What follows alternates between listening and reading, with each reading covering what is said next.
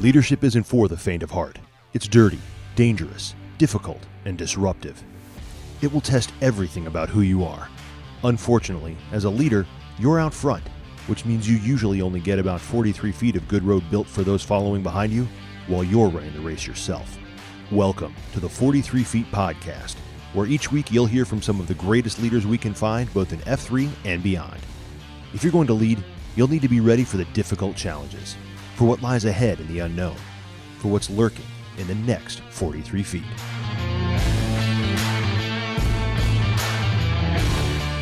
Hello again, friends. Dark Helmet here for the 43 Feet Podcast. So for 43 this week, we're departing a little from the norm again. A few weeks back, I had a great interview with a man named Eric Maddox. Maybe you remember he was the guy that led to the capture of Saddam Hussein. We talked about persuasion and negotiation. The dude was intense, and it was a great interview. Some of you may also know that before I talked to him, he was on a podcast called Pick Up the Six with Hello Kitty. Now, many of you may not know that there was a podcast called Pick Up the Six with Hello Kitty. This week, I'm going to feature that podcast here, because while it isn't in the F3 family of podcasts, it's a great show. And I think it's something that you men should be aware of and should be tuning into. You can search it up on your podcast app of choice under Pick Up the Six. Now then, here's that episode with Eric Maddox. On November 5th, 2006, Saddam Hussein was found guilty of crimes against humanity and ultimately hanged on December 30th, 2006. 3 years before that, on December 13th, the once mighty ruler was found hiding underground, dug out of a hole, and captured. But it's what went into that capture and how a U.S. Army Mandarin Chinese linguist named Eric Maddox played a huge role in tracking down the Ace of Spades. Strap in, folks, because we're headed for a wild ride into Crete, Iraq on this episode of Pick Up the Six Podcast. Brian Jodas back once again. Eric Maddox, welcome to Pick Up the Six Podcast. Thank you, Brian. I'm so excited to have you join us in this series of Pick Up the Six. We've heard some incredibly powerful stories about service before self, strength of purpose, and things that we just want to talk about and share these stories that folks might remember having heard about, but dig into a little bit. So thrilled to have you join us on this show today. So tell us a little bit about Eric Maddox, a kid from Oklahoma who ends up as an Army Ranger and a Mandarin Chinese linguist. How do we get there? Sure. So, Brian, I grew up in a small town in Oklahoma. I had a very normal childhood. I was no way interested in the military. I wasn't in Boy Scouts. I don't think I ever shot a gun when I was a kid. Played sports, went to school, went to the University of Oklahoma, and I was coming into my senior year, and I had a kind of a calling to join the military. I did finish. I graduated from the University of Oklahoma, and I enlisted, and I wanted to be an infantryman. I wasn't really sure what that was. Got an 82nd Airborne contract. Really had a desire to go to Ranger School, went through basic training, hated it, thought I'd made a huge mistake, got assigned to the 82nd Airborne Division and tried to get to Ranger School as fast as I could. Did get there fast and failed 3 times before I ever graduated Ranger School. It started to really embrace what the military was about. And when we were deployed with the 82nd, we were in Panama for several months, and I really liked foreign languages. And learned the United States military has a foreign language program. So I took the test. They said, you have the capability to learn any language in the world, which I still question the validity of that test. But I picked Chinese Mandarin. I thought it was extremely difficult. And I just felt like the United States Army taught the guy who's afraid to jump off a high dive how to jump out of airplanes. And the guy who's never shot a gun and graduated from Ranger School, let's see if they can make the guy who made a B in Spanish pass Chinese Mandarin. And so I took Chinese Mandarin. And the thing is, you got to have an MOS. And there are only 2. You can be a voice interceptor, which I thought was boring, or you can be an interrogator. And so they also said, hey, the interrogation school is only 8 weeks. By the way, we don't interrogate prisoners right now, and most peaceful time in world history, you're going to be doing Chinese intel collection. I thought, great, went and learned Chinese Mandarin, kind of stumbled through this interrogation course. And quite honestly, I should have flunked it. Like, I think they passed me because I had I'd already been a sergeant. I had a Ranger tab, and they were like, kind of asked me, they're like, are you trying to fail this course, or are you just stupid? And even at that moment, I knew these interrogation techniques, they don't make any sense to me, but I got through. And for the next couple of years, everything was Chinese Mandarin. 9/11 occurs, right? We start going to wars, but I'm still focused on Chinese Mandarin. And then the war in Iraq broke out. So we're living in this post 9/11 world. It's interesting in these early parts of your career, man, there's a couple roadblocks, sort of some stumbling blocks out the gate here that almost kind of trip you up. That's going to be a bit of a precursor to what life later in the military might look like. So it's this post 9/11 world, and we've got the war in Iraq, and it's 2003, and life for you changes pretty quickly in a way that you're like, I don't even know what you're asking me to do and why you're asking me to do this. So Mandarin Chinese linguist, and by the way, ni hao and xi for joining us on the program today. That's the only Chinese I know from my dad's time as the defense attaché to Beijing. So how do you end up as a linguist, a Chinese Mandarin linguist, getting pulled into the war in Iraq and ultimately sent off to be a part of some intel gathering interrogation teams? So, Brian, that's a great question. So here I am. I'm a Chinese Mandarin linguist. I had been stationed for a few months in Beijing. I'd worked at the defense attaché office as a linguist.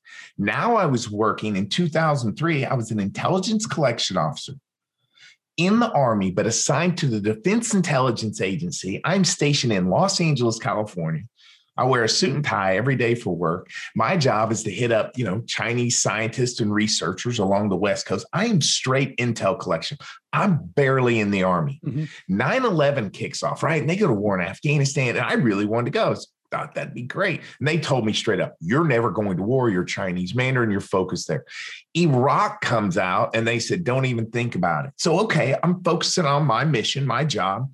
3 months into the war, I get these highly unexpected top secret orders for Baghdad.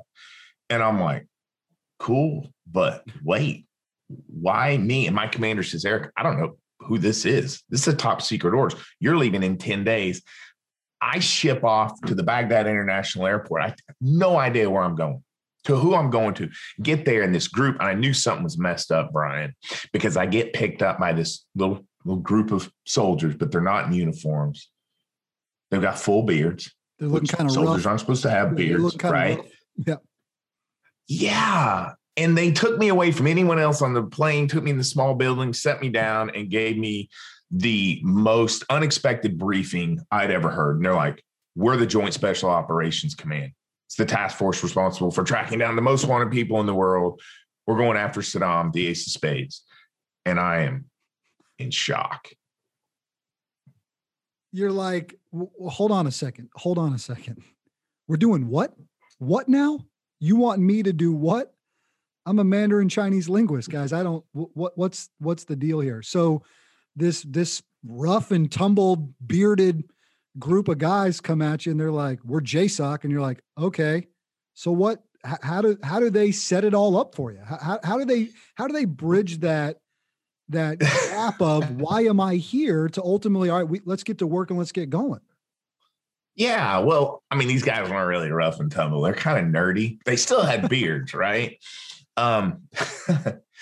First thing I said was, that's so cool. I didn't even know if you guys actually existed. I didn't. I'm like, I know you do. What on earth am I doing here? I'm a Chinese Mandarin linguist. And they said, you are a trained interrogator. I said, stop, fellas. I've never done an interrogation before in my entire life. Seriously, what am I doing here? They said, Eric, you're infantry. You graduated Ranger School. They said, we are the interrogators for this Joint Special Operations Command. We have Delta Force teams out there, outside the wire, every day looking for Saddam. They said, we have a team in Tikrit, Iraq. It's Saddam Hussein al-Tikriti. That team keeps calling us interrogators to go out there with them on their raids and missions. They said, Eric, we're interrogators. We're intel. We're not infantry. So we called the Army. Because JSOC, they can get anything they want. And they said, they called the Army, said, give us a list of every single interrogator who's former infantry and a graduate of Ranger School. They said, man, you are the only name on the list. welcome to Baghdad. So you're in Baghdad. These guys have found the one guy who sort of checks all the boxes to help them through this operation. Where do they take you next? And tell me about the Delta Force guys. So who are these guys? Where do you end up next? So I guess I checked all the boxes. I guess the one box that didn't need to be checked was that I'd actually done interrogations before, but I'd been trained. I was a certified interrogator. I was there a couple of days. They send me up to Tikrit to this Delta Force team, and it's Saddam's hometown. Picked up with these guys, and as soon as they picked me up, it's the middle of the night, and the guy said, "Hey, we're meeting at the house. They're having an operations order. They're going out in an hour." And within an hour of being there, we're leaving the wire. I'm going on my shoot. This is the first time I've ever been to a war zone, and now we're leaving the wire. We're going on a raid, and these guys are awesome. We conducted this raid. They hit this house so fast and hard. I go in there, do my first interrogations. And Brian, I don't remember I have no idea what this prisoner said, but I'm just trying to act the part. We went on a second and third raid. So, raids are over. We're coming inside the wire. And all I'm thinking is, thank goodness I'm still alive. That was awesome and crazy. Please tell me they're going to send me back to Baghdad, right? Like, I got my fill. That was cool. Well, the next morning, the commander says, you're staying around. You're going to stick around with us. And I asked, what do you need? And he said, we don't know who the enemy are. We really don't understand how to get these prisoners to cooperate. There's no uniform. There's no smoking gun. There's no unit we're going after. And at that time, I was like, but aren't you all going after the people on the deck of cards? And it was at that time, Brian, that the commander said, Eric, there's actually nobody on the deck of cards here in Tikrit, but there is a war.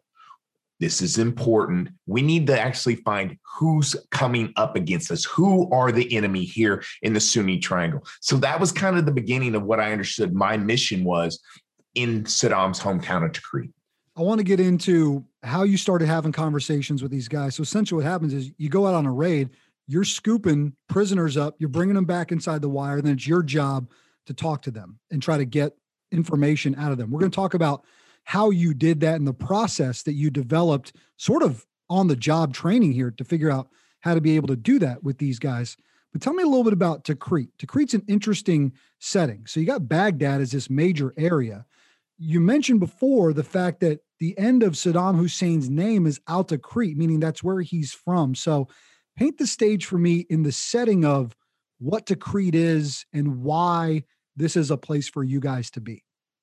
Sure. So it's Saddam Hussein Al Tikrit, right? That's his town. Now, Tikrit, really, I'm going to say it's somewhere between 20, 25,000 people.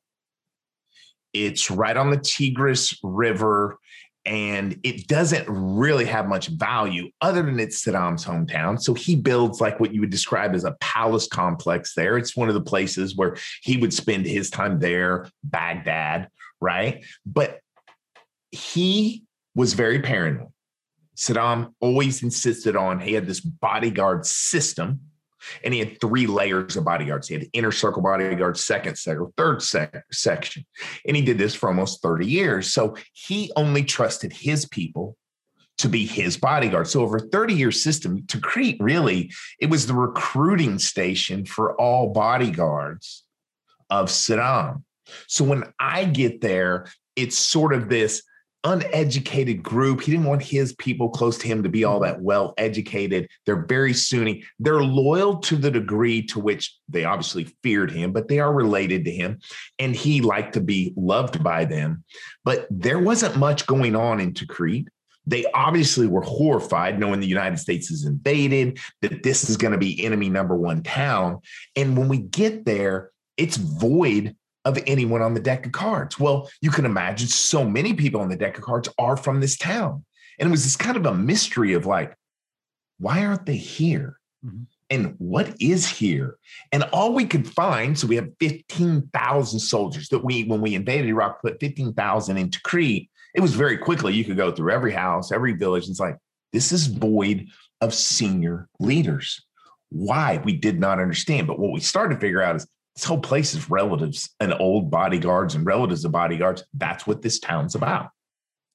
So conventional wisdom, or not even conventional wisdom, quite frankly, at this point, you've basically raided the entire town. Like you guys have seen everything that's to be seen and who's potentially there. And none of these bad guys are there. And you're able to scoop up people, bring them in to interrogate them to try to get some info. But wisdom at the time when you get there is he's definitely not here. Right? The wisdom was that he's definitely not here, but also, Brian, we have a problem. When we invaded, we built this deck of playing cards, and every one of those individuals had a high price tag reward if somebody turned them in, gave a location. Now, when somebody turned in Saddam's two sons, Uday and Qusay, that one individual received $15 million per son. So everybody wished they could find somebody on the deck of cards. I don't think anybody wished they'd turn in Saddam, but there were plenty of people coming in every day to the front gate saying, hey, I know where the king of diamonds is. Hey, I know where the eight of clubs is.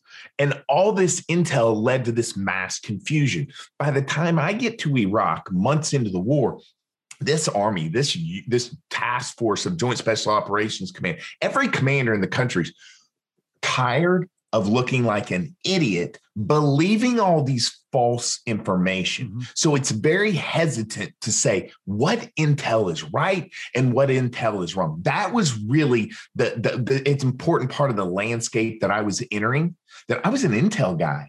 And I was probably the most likely person to make you look stupid. That's what a commander looked at intel people as.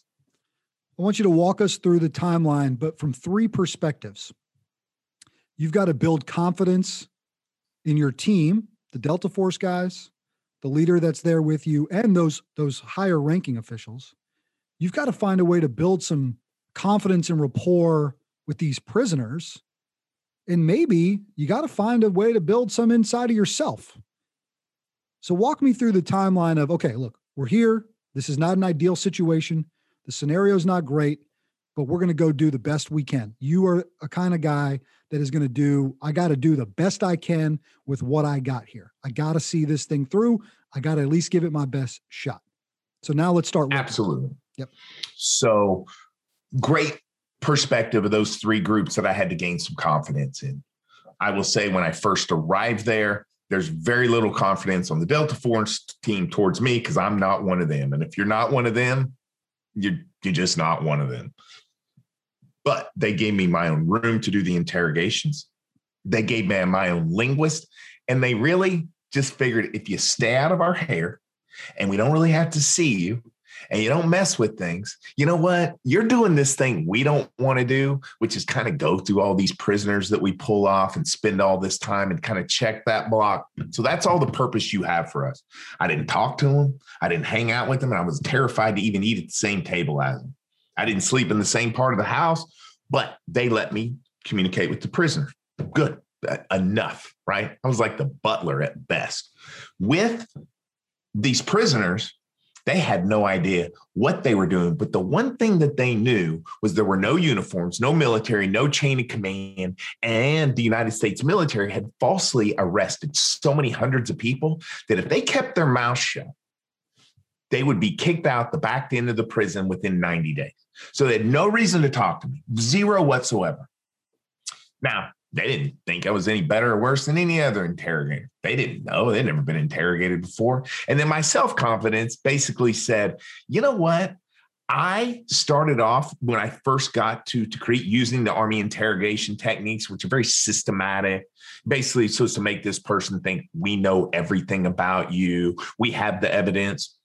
So it was within a couple of days, 14, 16 hours of interrogations that I said, you know what? I almost flunked being an interrogator, but I was right. These interrogation techniques are stupid and they don't work. I love being right. Boy, I wish I was not right this time. This is a problem. So I realized we don't have a technique to gain cooperation from prisoners, but at least I didn't almost flunk that school because I'm just stupid. because they just would never work on somebody who had a plausible deniability or a reason not to talk. So what I did at that point is said, I don't know how to gain cooperation, but I know how to listen to people. And so I just said, what can I do to keep the conversation going? How do I get them at least engaged and gain some sort of transparency? And it's that point, Brian, where I said, wait a second. There's ways to ask questions to gain transparency. And it's not the type of question, it's the way I'm listening to them, right? How do I listen for what matters to them to get them engaged in some topic of conversation? How do I get them to kind of look at me and go, it's worth my time to talk to you? And in a way that they start going, would you be willing to help me, Mr. Interrogator? I want to put a little bit of risk out there and say, can you help me get out of here? What would that take? Because really, you show up with a prisoner and their mindset is, well, you guys kicked down my door. You came in my house and you arrested me. Talking to you would only do me bad. There's nothing good coming out of my mouth, right? It's sort of what people say. When you get arrested, plead the fifth. Don't ever talk to a cop. That's a good advice. Hate to say if there's any police officer, nobody's asking you questions to help you. They're trying to get you to drop information. So I had to turn that tide. And really, it wasn't a matter of building confidence. It was a matter of building trust with prisoners. So for me, the evolution of being as interrogator said, this isn't about gaining persuasion. It's about gaining power through influence. And then I started to understand, say, wait. You know how I gain influence is I actually give control to the prisoners by pushing these conversations to exactly where they want to go. I make this about them, for them, of them, and I become that trusted advocate. And so when I started to get this piece of information, you've got these Delta guys and they're all A personalities and they're watching over this intel goofball. So they started to like the way I questioned. They said, this guy's not bad. Not exactly sure why he spends all this time with these prisoners, but this is okay. So I started to gain the confidence there. And I always have a general self-confidence, right? And I think you do, Brian. In my history as an infantry guy, I really struggled. I failed Ranger School 3 times before I passed. I flunked the heck out of Jump Master School before I passed. And I got dead last in my Chinese Mandarin class. So if I don't fail at something, I don't even think it's worth doing. So I have a lot of confidence. Like failure's not succeeding. Failure is a platform to expedite growth. It just is. You're going to learn 10 times more. So I always had a natural self-confidence and said, wow, you're really giving yourself a chance to grow here because you're failing so badly. So when these things all sort of came together, I was like, wait, I'm getting the confidence of these prisoners. This team's starting to trust the information I'm giving. I know I can do this now. I've got this figured out. Then we started getting intel that became actionable. Failure is a data point. It's a data point along the process to ultimately get to where you're trying to go. And if you consume it that way, all right, I learned something here. Let me take this data point and figure out a way to progress going forward. Do a point of clarity for me. So in this interrogation space, because I'm interested in this, it's not 0 dark 30 style interrogations. What's it like in the room? And then how are you talking to these guys? Is there a translator? I mean, what's that look like? So great question.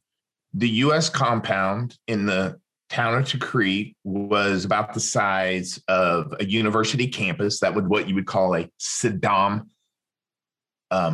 presidential complex. So imagine a large state university. Mm-hmm. Imagine the school buildings were like palaces, little palace building. The Delta Force team had their own palace house. I'm going to say it's 12,000 square feet. Well, that palace house had a pool house with this big, deep pool. It was Saddam's wife's pool house. And the pool house had multiple bedrooms, and they gave me one of the bedrooms in the pool house. So it was very nice, 20 by 15 square feet. The team had boarded up all the windows, and they're beautiful wooden furniture. So they'd removed anything that could be dangerous, but it was wooden furniture. Just little crates of MRE stacked together for our table. I'm sitting about 3 to 4 feet away from the prisoner. He's in another beautiful wood chair across this little makeshift table. We could reach out and touch each other. And we sat talking one-on-one. I had a linguist next to me, so I didn't speak Arabic. I didn't speak Iraqi dialect of Arabic. And our linguists were Americans that had left Iraq in the first Gulf War of 1991. They'd been in the United States about 12 years at that point. So their English was pretty good, but it wasn't perfect. But their Iraqi Arabic was fantastic. Mm-hmm. And they had to translate every word. The interrogations could go 15 minutes or they go 15 hours. And it all depended on the level of trust we were building, our missions. But I really had to gain intelligence, which did just one of a few things. I had to build the identity of the insurgency network in the Sunni Triangle. I had to try to locate the exact location of members in this insurgency. And then I had to give some additional verifications of what the impact of the capture would mean of this individual and where they could potentially lead us to, in order that when I went to my Delta Force commander and said, hey, we could go here, our person could take us. This prisoner knows because of these reasons. And if we get this individual, the fruit of that might be they could take us to this next step. So those are just that. It's that simple. That's all we care about in terms when you're hunting down high value targets, build the network, identify the exact locations. And then if we get there, what are we going for next? Most people might think, okay, Eric's trying to get them to break. In our brains, I think there's this moment where this prisoner is going to quote unquote break. And that's where you're going to finally get what you need. For you though, was it a breaking point, or was it, how did you identify when you knew you had them in a moment where they weren't being truthful to you? You had developed a way to talk to them. And in doing that, you were able to find out, oh, I know when they're not being honest. Talk me through that. So great question, right? And people say, oh, it's body language or eye movement, nonverbal. For me, I use data, they're actual words. And so the way I did it is a prisoner would always want to say, hey, I'm innocent, Eric. And I said, well, if you're innocent, you don't mind talking to me. And I said, of course I don't mind talking to you. My goodness. I said, well, if you're innocent, you wouldn't lie to me. They said, of course I wouldn't lie to you. I said, but if you did lie to me, I mean, that would be a problem. They said, Eric, you can kill me. I said, well, I can't kill you, but I'll make a deal with you. If you don't, I talk to you for an hour or so, you don't tell me a lie. I said, heck, I'm going to get you out of here today. You're going to walk out that door. And they said, my goodness, Eric, why wouldn't I? Great. And I start talking to them about their life. Now, here's the trick is when you're trying to identify lies, people want to build a picture of somebody's life in a sequential manner or a non-sequential, like reverse chronological order, right? So what does that mean? It would say, tell me about where you live. I've lived here. Well, tell me where you lived before there. Well, 5 years before I moved from this house, right? That's a reverse chronological order of houses they've lived. You can couple that with jobs they've had, friends, travel, ways they make money. And you try to take all this information and then maybe lay those as blueprints of someone's life and look for smidges. Well, here's the thing. What I know is when you're talking to somebody, these individuals, they will tell you 95% of their life and be completely honest about it. They're going to omit the 5% that gets them in trouble, right? What does that mean? Let's say somebody got involved in the insurgency because their sister's husband, so it would be their brother-in-law, was, makes bombs, and it recruited this prisoner to help them buy vehicles in order that they can place the bombs in the back and go blow up IEDs, improvised explosive device, right? That's their role. So when I'm talking to this person, they may want to omit the existence of that brother-in-law. They may want to omit the existence of that sister. But whatever they do, they don't want to have to discuss their connection to the thing that makes them guilty, right? So what I do is I talk to people, but I don't go in reverse chronological order or chronological order. I jump around from part of where they live to their job, to their family, but I do it in a way that seems very natural. I call it continuity questioning. But it skips so far around that I can build the blueprint of their world without them knowing it. So, for example, I'm talking to a guy and he says, he has 3 brothers, and I talked to him for an hour and I look at him and say, are we good? And he said, I haven't lied to you. And I said, you actually have 4 brothers. And his jaw drops and he's scared and he goes, whoa, how'd you do that? Well, what he doesn't realize is we were talking and he was talking to me about his 3 older brothers. Let's say he has 2 older brothers and 1 younger brother.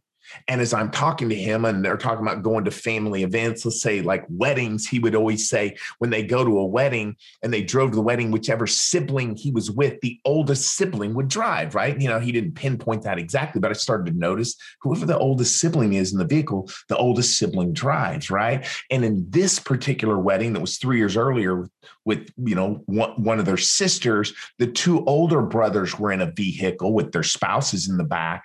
And my prisoner said that he was in the vehicle with his younger brother, yet my prisoner was riding shotgun.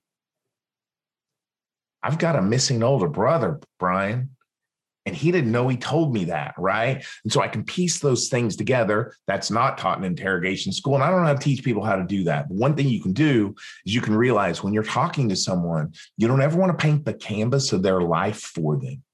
Let them tell you, but don't ever put in details that they don't tell you. But when you want to submit those details and you want to figure out what they are, you've got to ask them in a way that doesn't say, wait, do you have any other brother? Are you sure that's all? That gives them a hint. They can shade away. What about this sister's husband? So it's that way. So I first set up hey, we're cool. I'm just trying to figure out if you're innocent. To Eric, I wouldn't tell you a lie, but if you do, you can keep me in jail forever. To whoops, gee, I guess we have an extra brother, right? Does that make sense?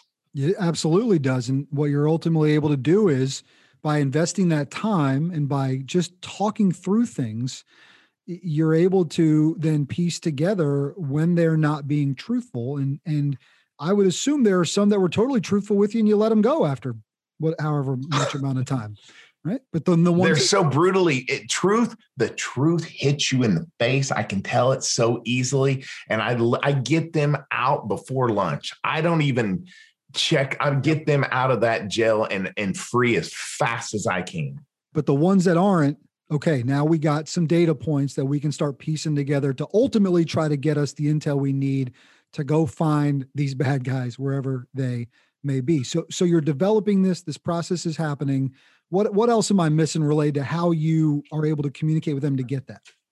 Okay, so let's check this out. Let's say I catch this guy in this lie, right? And now he's what? Going to spend the rest of his life in prison? Brian, that does not do me any good to catch him in a lie, right? So what I need to do now is this prisoner's like, Eric, I lied. I don't want to go to jail. And so here's real quickly kind of how it looks.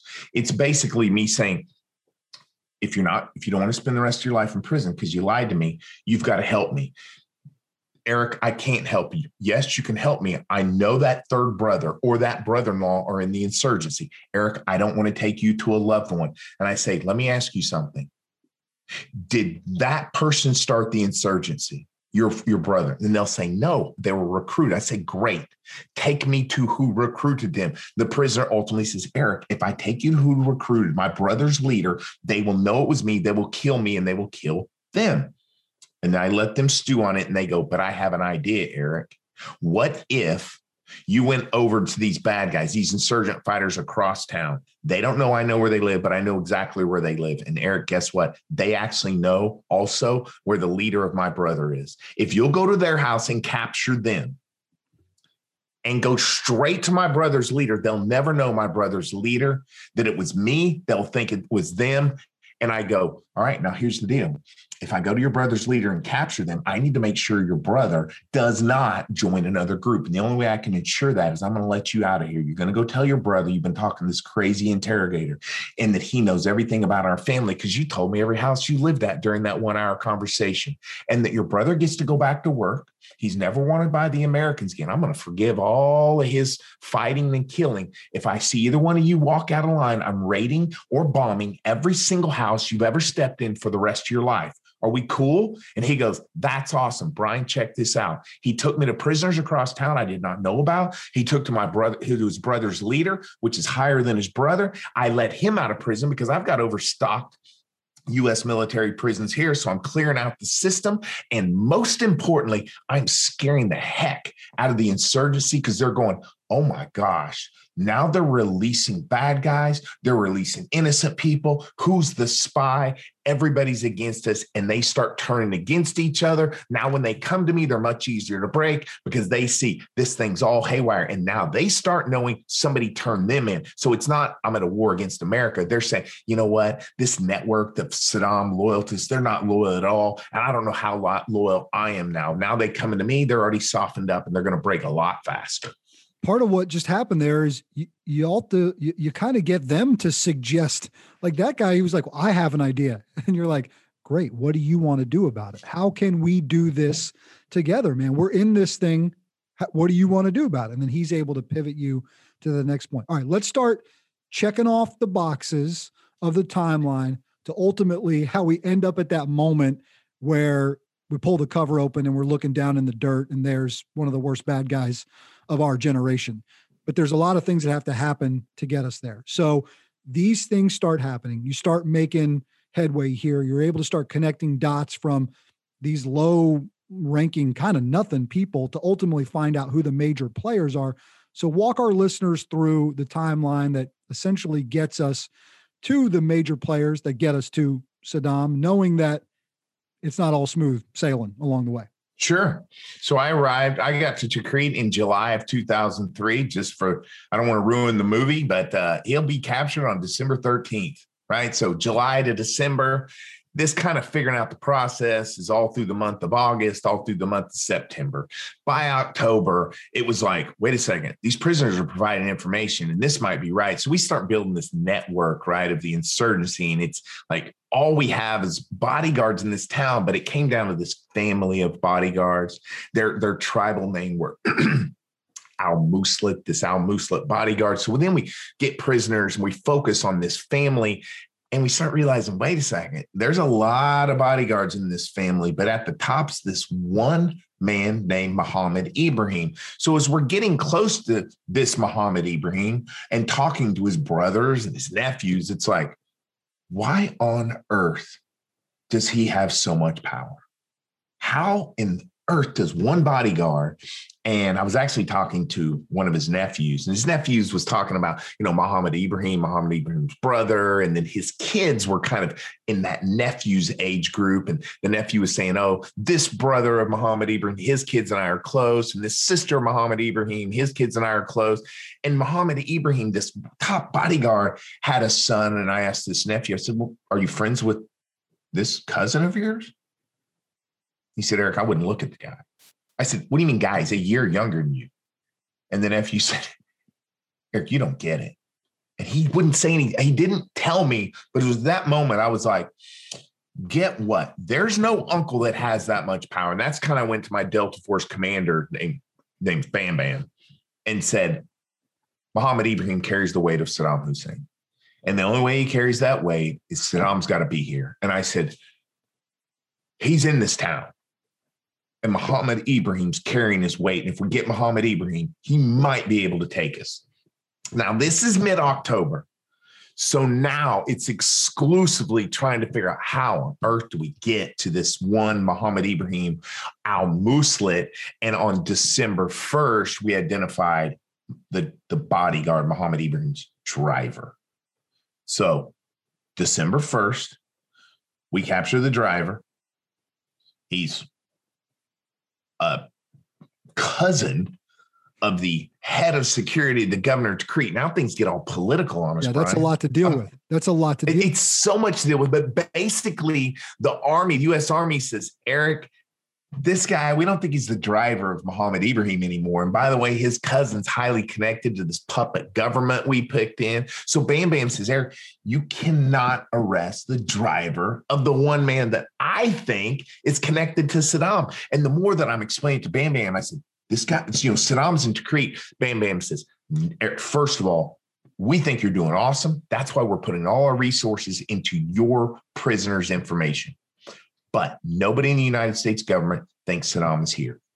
Now, the political ramifications of upsetting our puppet government, they're so high that we cannot arrest that bodyguard's driver because nobody thinks that bodyguard really is important. They certainly don't think he's with Saddam. So I made a deal with Bam Bam. I said, can we bring in the driver to the governor of Tikrit, our puppet governor's office, and let me talk to him? But I'm going to catch him in lies, and I'm going to make him obvious to you. And if he's lying to me, I need him have him arrested. I had Bam Bam gave me 45 minutes. In front of the whole Delta Force team, I interviewed the driver of this one bodyguard, and I thought that bodyguard could take us to Saddam. I busted him in 2 lies, and Bam Bam now is looking at the governor's head bodyguard, the governor's, and Bam Bam said, "Chief, your cousin lied to us. We got to go." So Bam Bam arrests this driver who's politically connected. And Bam Bam looks at me and he said, "We're about to get some phone calls. Eric, we're on a clock. We got to go now." So at this point, we're on the clock, right? I've got this driver. It only took 6 hours. In 6 hours, he breaks. And he basically said, "Eric, I drive for that bodyguard. I deliver every order for every attack in the Sunni Triangle since this war began, and I deliver millions and millions of dollars throughout the Sunni Triangle." And he said, "The bodyguard that I work for, Mohammed Ibrahim, is taking those orders from Saddam." And at that moment, December 1st, is when I realized we might be onto something. I might not be completely crazy. Because at first, when you make this declaration to Bam Bam, Saddam Hussein is in Tikrit. To be able to get to the point where you're at here now in this moment with this driver and to have to take pretty incredible risks to do it, the political dynamics of the fact that this guy's related to this governor that's in place, like, this is not good for you guys if this goes sideways and if it goes south and if we're wrong. This is going to be a real problem. Like, the president of the United States is probably getting called if this thing starts going sideways in this tight 100% the president's getting called.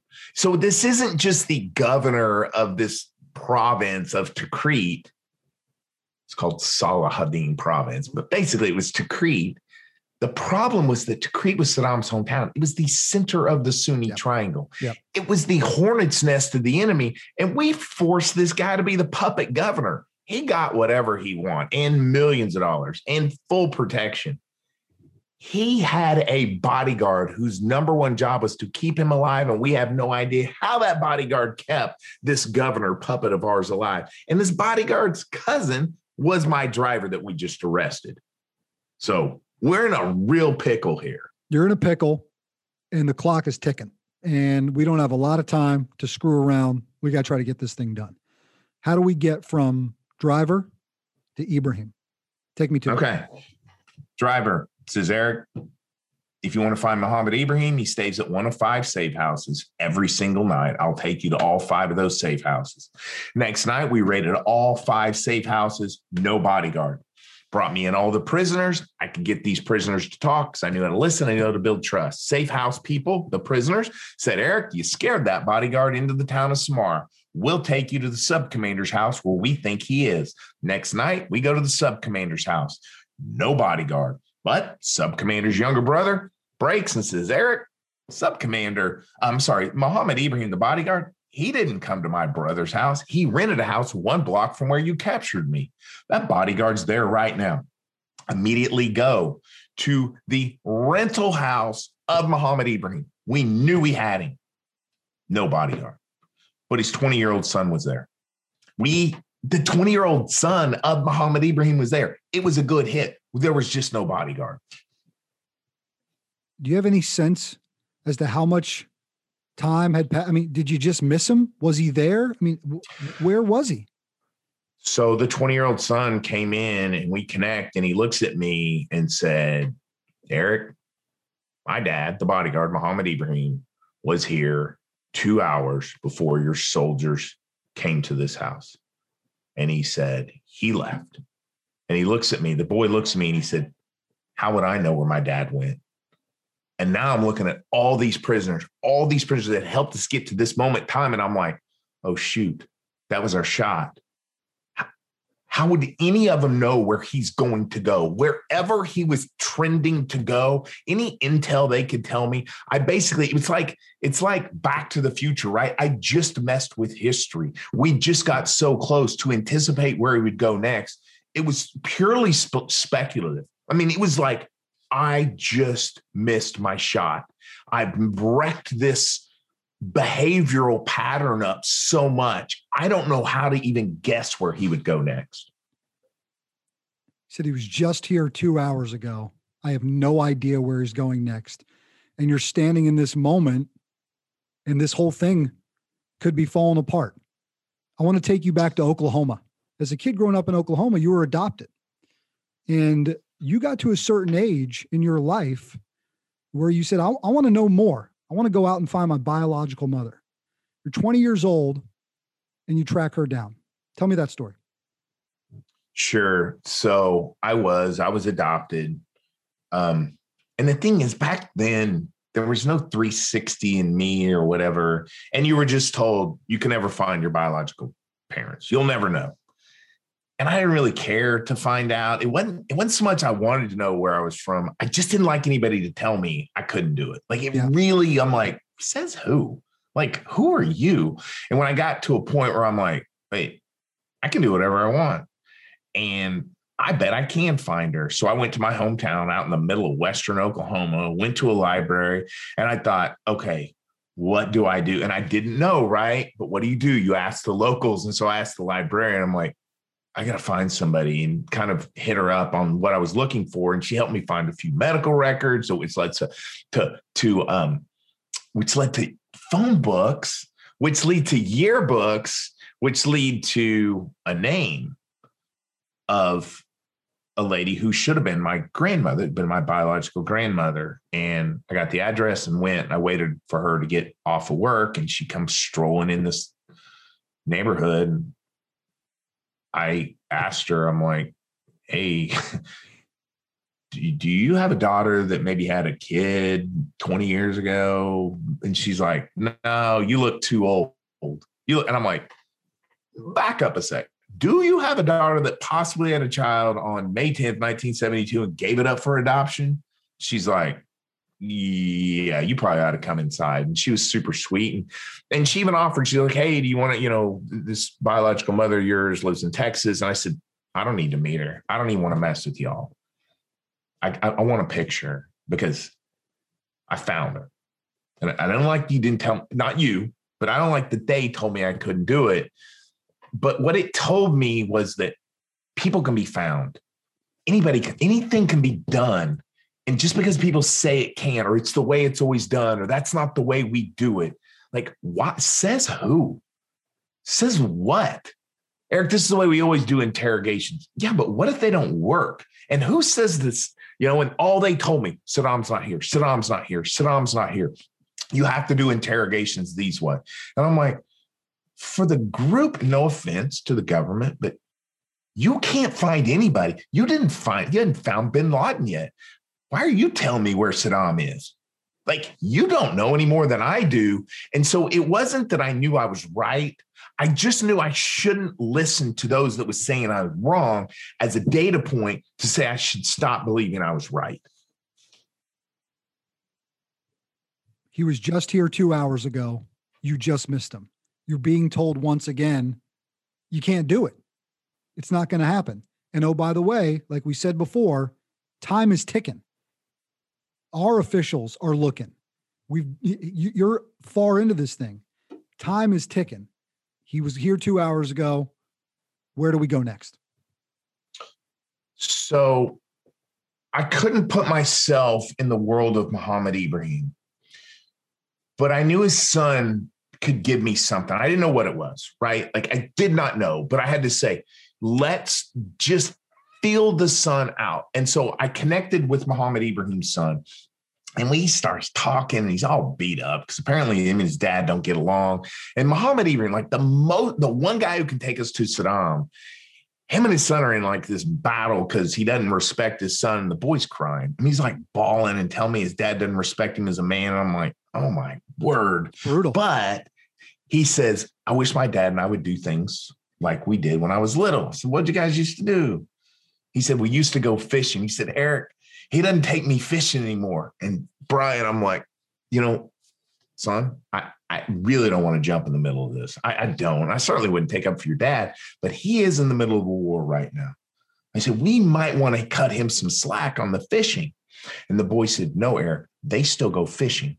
They just don't take me. And it's when he told me this, I remembered one of the early interrogations that I did is we captured the cook of Saddam Hussein. And the chef said, Eric, being Saddam's chef, comes down really to this one thing. Saddam loves this one fish dish. It's called mazgoof. He said, I make the best mazgoof in the world. I'm Saddam Hussein's cook.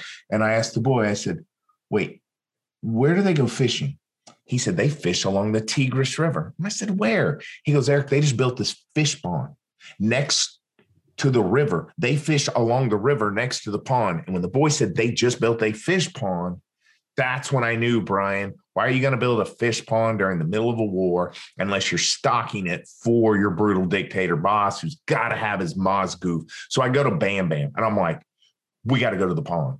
He's like, and I tell him the whole story.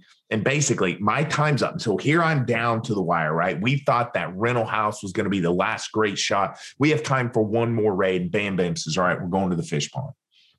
Last night, they go to the fish pond. No, and I'm like, oh, yes. And we saw two guys along the river. We're tracking. Like, they go into this little bitty shack and we can't miss them. This shack's like 12 by 12. They go in and we hear on the radio, we got two guys. And we're sitting there waiting for the call. And Bam Bam calls back and he said, Eric, it's nothing. It's just two dry holes. He said, your flight's coming into Baghdad. That's it. And at this point, we have all these prisoners. Like, we use these prisoners so often, they're living with us. They're not even taking them to the prison. They're in that pool house living with us. So I had to get all the prisoners out of the pool house, got my stuff, go to the helicopter pad. They put me on this big Chinook helicopter. Bam Bam brings these fishermen, and I'm done. Like, it's it. It's like, hey, it's over. We gave it a shot. So what happens? I mean, you're essentially packed up and headed out, but we still got to get to Ibrahim because we still got to get to Saddam. That would be ideal. Sure. So that's it, right? Like, I fly to Baghdad. I've got all these prisoners. There's nobody on the deck of cards. There's nobody that anyone in Baghdad's ever heard of. There's no one that anyone in the intel community. This is a brand new local insurgency. I just used the Joint Special Operations Command for 6 months to round up a bunch of people who really we had no evidence on, and there was no criteria that deemed them anything useful. So the interrogator's like, hey, how did your trip go? Hadn't seen you in 6 months. We're not keeping any of these guys. We're shipping them straight to Abu Ghraib, right? That's the place you ship prisoners and you'll never see them again. It's like, so I had that night before the next day, they were going to ship off all my prisoners. Well, I brought in those two fishermen, went back and forth. One of the fishermen breaks, says, Eric, I'm the distant cousin of Muhammad Ibrahim's deputy. By the way, Muhammad Ibrahim and my cousin are always together. And a couple of days ago, they came and got the address of my mutual aunt and uncle in Baghdad. So this fisherman, this guy fishing, now turns out to be the distant cousin of the deputy of Muhammad Ibrahim. And he says, Eric, they're always together. And they came and got the address of my cousin, mutual aunt and uncle in Baghdad. I think they're hiding from you all in Baghdad. And I'm like, we're in Baghdad. That's awesome. Here we go.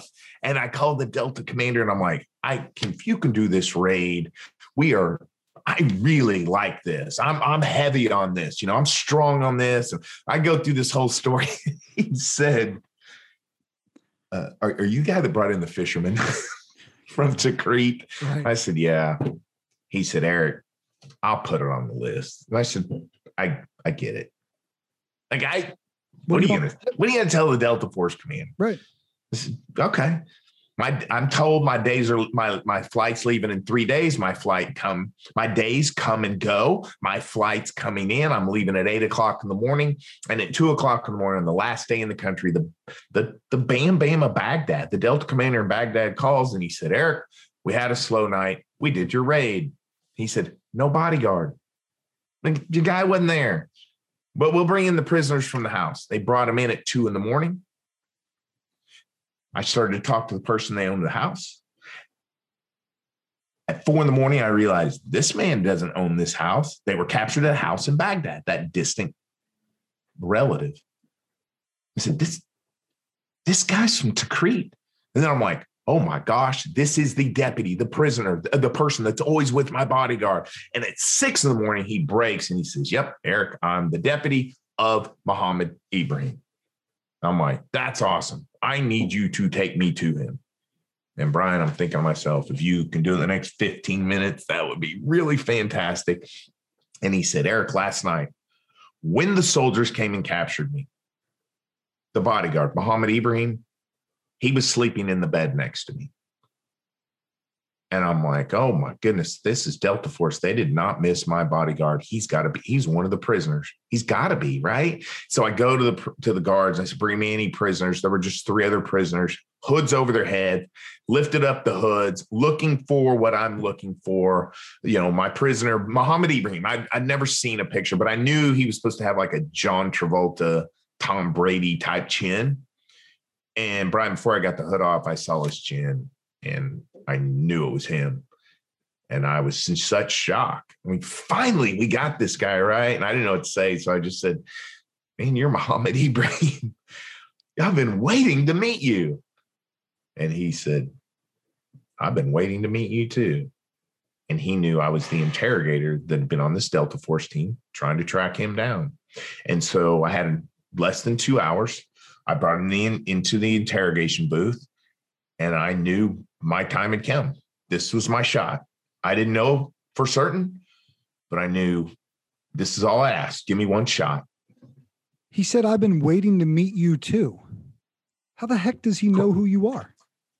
So when I get to, I came to Iraq from Los Angeles, and I'm told, like, there's this stupid rumor that when you go to war as an interrogator, if you wear civilian clothes, the prisoners might like you more because they don't see you as a soldier. They see you as a civilian. I'm coming from LA, right? And I'm like, oh my gosh, it's going to be hot. So I brought all these stupid civilian clothes, like short sleeve, button down shirts. And so I go to Tikrit, Iraq, and I brought my army uniform that I did for the raids, but my civilian clothes were this short sleeve baby blue button down shirt. And I wore it every single interrogation. It was my go-to, right? So you do 300 interrogations in this little bitty town and prisoners come and go out of the prison. I built this reputation. I was the interrogator in the blue shirt. So when he sees me, I said, hey, you're Muhammad Ibrahim. I've been waiting to meet you. He said, you're the interrogator in the blue shirt. I've been waiting to meet you too. And I'm like, well, okay, we're getting a little publicity around here. So that's how he knew me. All right. Before we get into the conversation that you have to have with him to ultimately get to end game here, do you still own the button down blue shirt? I do. It's in my closet. That's awesome. That's awesome. A very prized possession. Yeah. I took it after the capture of Saddam. I took it back on my next deployment with the Joint Special Operations Command. It's been on 90 combat raids, and it's got a few blood stains on it and things like that. But it's, stupid things you kind of keep as memorabilia. Yep.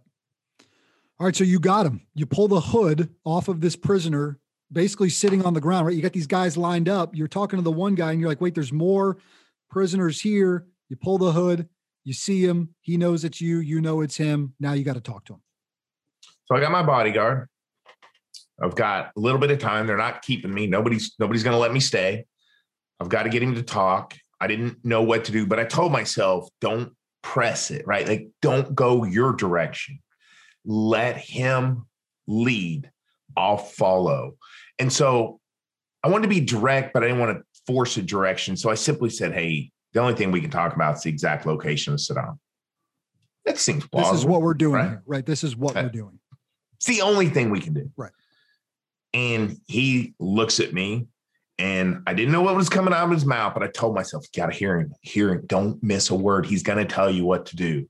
And he looks at me and he said, you give me way too much credit.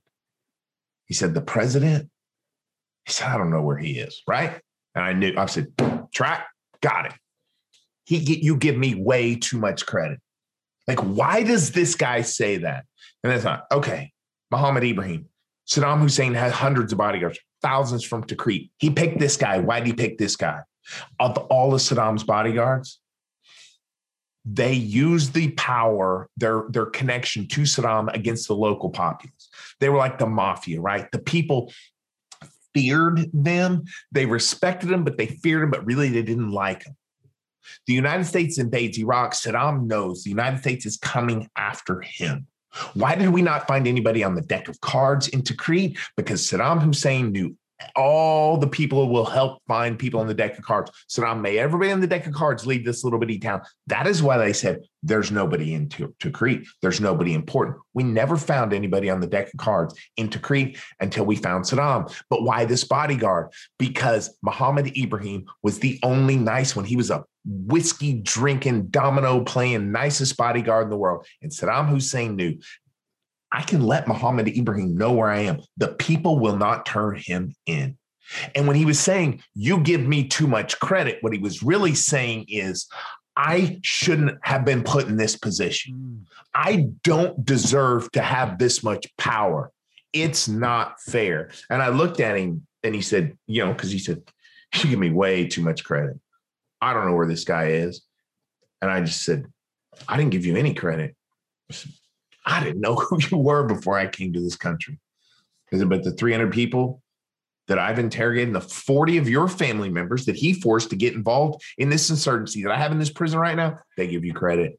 I said, they gave you full credit for ruining their lives, right? I didn't know what he's going to do. And then he rolls his eyes. Yeah, that whatever type roll of his eye, but he wasn't rolling his eyes at me. He was rolling his eyes at Saddam. He blamed Saddam, and I knew. So then I've been holding on to this piece of information, right? Muhammad Ibrahim's wife had a baby. The baby was 3 months old. Muhammad Ibrahim and his wife's baby had been living at her father's house for 3 months. It was like less than a kilometer from the entrance of our post. I never raided the house. And I told him, I said, your wife had a baby. And I said, the person's name, they're living here at this house. I said, and he was shocked, right? Like he was just shocked that I knew that. And I said, I never raided the house. I said, where would I go to find someone other than their spouse? And I said, but I would never put that baby's life in danger. I said, what will he do? What will he do for your baby now? And that's where I caught him, right? Like he starts whelping up. And he's kind of wandering his head, and my clock's running out. Like it is down the time to go. And my buddy's looking in. He's like, you got to go. Your flight's coming. And he finally looks at me and he said, I don't know if I should do it. He didn't say he couldn't. He said, I don't know if I should do it. I'm like, oh man, I really wish you would. And then he said, Eric, I can't. Can't do it. I can't. And I said, I got to go. And I told him, I said, I'm not messing with you, man. I'm leaving. I said, there's only two people that know he's there, you and me, and I'm leaving. I'm done. My tour's up. I said, I'm taking you to your cell and you'll never be talked to again. It's not because you can't do it. Nobody knows. Nobody knows he's there but you and me. And I'm leaving. I need it now. And I put him in his cell and he's like, I got to think. And I said, you're going to change your mind. I will be gone. I'm not kidding. You're never going to see me again. And I told him, I said, when you change your mind, I won't be here. I said, you got to go nuts. You got to go so crazy. Make the guards come care for you because they're the only ones who are going to talk to you. Go crazy. And I put him in a cell and I left and I went pack my bags. And I knew, I'm like, dang it. I don't know if he can actually do it. I don't know. Because at this point, Brian, you're starting to wonder, have I made this entire thing up? Am I absolutely insane? Because when you get back to Baghdad and you're with all the interrogators and the headquarters of the Joint Special Operations Command, you literally have all the intel that exists in Iraq. And not a single one of the people at this headquarters where I was, where the prison was, thought Saddam was in Tikrit. They thought I was nuts. And I'm like, I guess we'll never know. And I went and packed my bags. They picked me up and I'm driving to they're driving me to my flight across the tarmac. You have to essentially leave them there, but you leave them in that moment of when you change your mind, And so time and urgency became your ally in this thing. Honestly, if you would have had more time, maybe it would have been different. Maybe he wouldn't have acted. But the fact that he saw you walk away and then was taken to the cell, and he's like, this guy's right. I'm never going to see him again. I have to do something about this. All right. So what happens here to wrap this thing up? No, that's a good point. Maybe I should have tried that strategy more often. So as we're driving, the senior interrogator, we're coming up for the flight, and he kind of leans over and he said, what did you do to your prisoner? Right? Because I'm kind of the noob. I hadn't been there for 6 months. And I was like, I didn't do anything to him. Why? He goes, well, the guards are really worried. They think he's trying to kill himself. They said he's yelling and screaming and won't stop banging his head against the wall of his cell. And I'm like, oh my gosh, he just broke. So I jumped out of the truck, ran across the tarmac, went and got Muhammad Ibrahim out of the cell, brought him to the interrogation room. I lifted off his hood real quick, and I was like, where is he? And he looks at me and he said, we got to go. I was like, don't mess with me right now. Where is he? He goes, Eric, we have to go. I said, where are we going? He said, we're going back to Tikrit.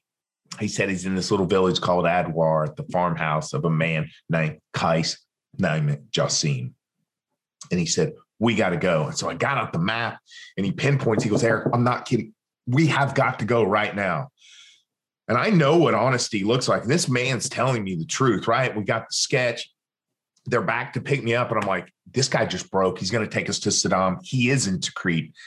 And they're like, go get on the plane. I'm like, you don't understand. And the senior interrogator's like, no, Eric, you don't understand. We don't know where Saddam is. We just know he's not there. We have 15,000 soldiers. We've been to every house twice. He's not there. Go get on the daggum plane. And I gave him the sketch and the map, and I'm like, please call Bam Bam. Tell him the bodyguard, Muhammad Ibrahim, is here and dying to take him to Saddam. And I gave him the information, and I left. What are you thinking when you get on that plane and you're pulling out? I mean, you got to leave it to fate in that moment. And you say, get Bam Bam, get Bam Bam. Bam Bam was the guy you were working with constantly. And my guess is in that moment, Bam Bam got it and thought, oh, Eric, all right, I believe Eric, he's got it. But what's going on in your brain as you're leaving now? Yeah. I mean, it would be great if I could go, oh, I knew Bam Bam. I knew if they called Bam Bam, that would be great. I was really in a complete cloud of dust, right? So if you can imagine, probably the last 60 days, I'm talking 2 or 3 hours of sleep a day. I'd lost 25 pounds. And when you're in the Army, you don't have 25 to lose. You start losing your mind a little bit, right? You really start questioning things. And then you see this person you thought you were never going to meet, Muhammad Ibrahim. Like at that point, the level of surreal is beyond anything I'd ever experienced. So I'm already in this cloud of, am I going home? Am I still alive? Is that really a bodyguard? Where am and then did he just break? Okay, I told him there's a flight. I'm leaving. Hey, here's Admiral McCraven, by the way, who's sitting right next to me, who, I'm in this complete different world because I'm just a person, right? So you can look back and be reflective. But when you're going through those moments in a war zone, I don't know really what I was thinking. It was just a complete blur. So how do they get Ibrahim to this house to ultimately make this final capture? So I get on that flight. I'm with Admiral McCraven. Mm-hmm. We are flying to Doha, Qatar, because he's got to brief the headquarters. Maybe it's General McChrystal or in Doha, Qatar, and I've got to do a top secret out briefing just to get back in the United States. You got to do out briefings mm-hmm. with this task force. So the next morning, we get off the plane. And when we get off the plane in Doha, there's a posse, a little group of people that grab Admiral McCraven, pull him off. He comes over and he says, we're turning around. they're working on something. And I'm like, awesome, we're going back. And he goes, you got to stay here. You've got to give your briefing. And I'm like, oh my gosh. But there was a little bit of hope, right? But again, you're still like, what does this mean? We always do raids. Nobody's there. So he flew back. So the next morning, they picked me up in the hotel and I'm driving to the headquarters. They're driving me. And I'm thinking, did they get him? Did they get him? And the driver doesn't say anything. And I'm like, well, he doesn't look like. And so I kind of hit him up. I'm like, hey, anything? He goes, I don't know, man. I went to bed about 6 p.m. So he doesn't know. So we get to the headquarters and I'm just looking at eyes and none of these people look any different. Like you can tell they're dead men walking. But we get to this one section and that's JSOC. So none of them should have known. So they knock on the door and I'm waiting for them to open. I'm like, did something happen? And a guy pokes his head out the door and he just goes, all briefings today have been canceled. Clunk. And I'm like, what does that mean? Is that good? Like that could be good. That was my first spark. And so the sergeant knocks on the door and he says, Staff Sergeant Maddox can't leave the country until he gives his briefing. And I noticed the look on this lieutenant colonel's face was like, and he grabs me, pulls me inside the door. He said, you're Eric Maddox? I'm like, yes. He said, Eric, all briefings are canceled because we got him. We got him last night. He said, your bodyguard did it. And the lights went out. Months and months, raid after raid. We got him. We got this person here. Raid, nothing. We got an intel piece here. Raid, nothing. Other than prisoners. We got an intel piece here. Not yet. We got here. He was just here 2 hours ago. You get Ibrahim. We're in Baghdad. We got to go back to Tikrit. You don't even get to go back to Tikrit. And finally, they got him. You said the lights went out. What happened? So I'm next to this gunnery sergeant who knew me. We're really good friends. And when the guy said it, I don't know. I think I blacked out. I didn't fall, but the lights went out. All I could remember is my buddy, this gunny, shaking me, going, you did it. I could just see his mouth moving and then the sound coming up. He's like, you did it. You did it. Holy, you did it. Right. And I'm like, please don't wake up. Please tell me this is not a dream. And then I'm just immediately in this JSOC headquarters. I'm just taken around to every single room. And they're like, talk to us. How did this work out? How did this go? Right. And so it was this blur. And then we fly to the United States and immediately I'm taken to the Pentagon to Secretary Rumsfeld's office. I mean, straight there. And there's all these admirals and generals. And I brief Secretary Rumsfeld. And then they take me to Langley, the CIA headquarters. And the head of the CIA at the time was George Tenet. And take me straight to his office, right? And I briefed George Tenet and the entire CIA Iraqi intel team. And so it's, again, we're back to this blur, right? Like I was a staff sergeant. I don't know how many generals or admirals I'd ever actually talked to. And at this point, Secretary Rumsfeld sitting right there going, well, what do you think is going to happen? And he's awesome, right? But it's just a blur. And then Secretary Rumsfeld was so happy. He, on the spot in front of all these admirals and generals, he said, I'm going to have my own team of interrogators. He said, I'm sick and tired of having to borrow Army staff sergeants who are Chinese Mandarin linguists in Los Angeles. So now the fun really kicks in, Brian. I get back to Los Angeles. There's an email from the Office of Secretary of Defense, and they had received the funding for the Defense Intelligence Agency to have a 30-person civilian interrogation team. And I was being hired as the first one. You're Eric Maddox. They said, are you Eric Maddox? And that's what happened. You've had years to reflect on it. It's obviously become a huge part of your life. I want to talk about, to wrap us up here, the legacy of that and what it's meant for your life. But how do you ultimately think we can follow the steps of the intelligence that happened? But it feels like something interceded at the end there for these pieces to fall into place. Have you reflected on that? How it ultimately, it finally comes together and it finally works. So I do a lot of self-reflection that I don't share with big groups, because you cannot describe the challenges and the teamwork, right? I was with Bam Bam, and I was on this team, and these are some bad dudes. They're awesome. They're the best of the best. And they worked and did so much above and beyond for the person that everyone said was crazy. And I never had the opportunity to be able to go, see, we were right. And we got him. And when I look back on it, I was, after the capture of Saddam, I was sent around the world. I was told, go teach this thing, go teach your technique. And one of the places I was sent to was the Delta Force compound. And I taught there, but Bam Bam came up to me, and he's a real quiet spoken person. And he sat in the back, and he didn't say much. He didn't say, hey, do you remember? It's like, you don't have to say anything, right? When you go through that experience, nothing needs to be said. But he sat back there and watched for 4 hours, took his notes, was very quiet, didn't ask any questions. And I just watched him. And I knew at that moment, I'm like, he's proud of me, because he was my leader. He inspired me.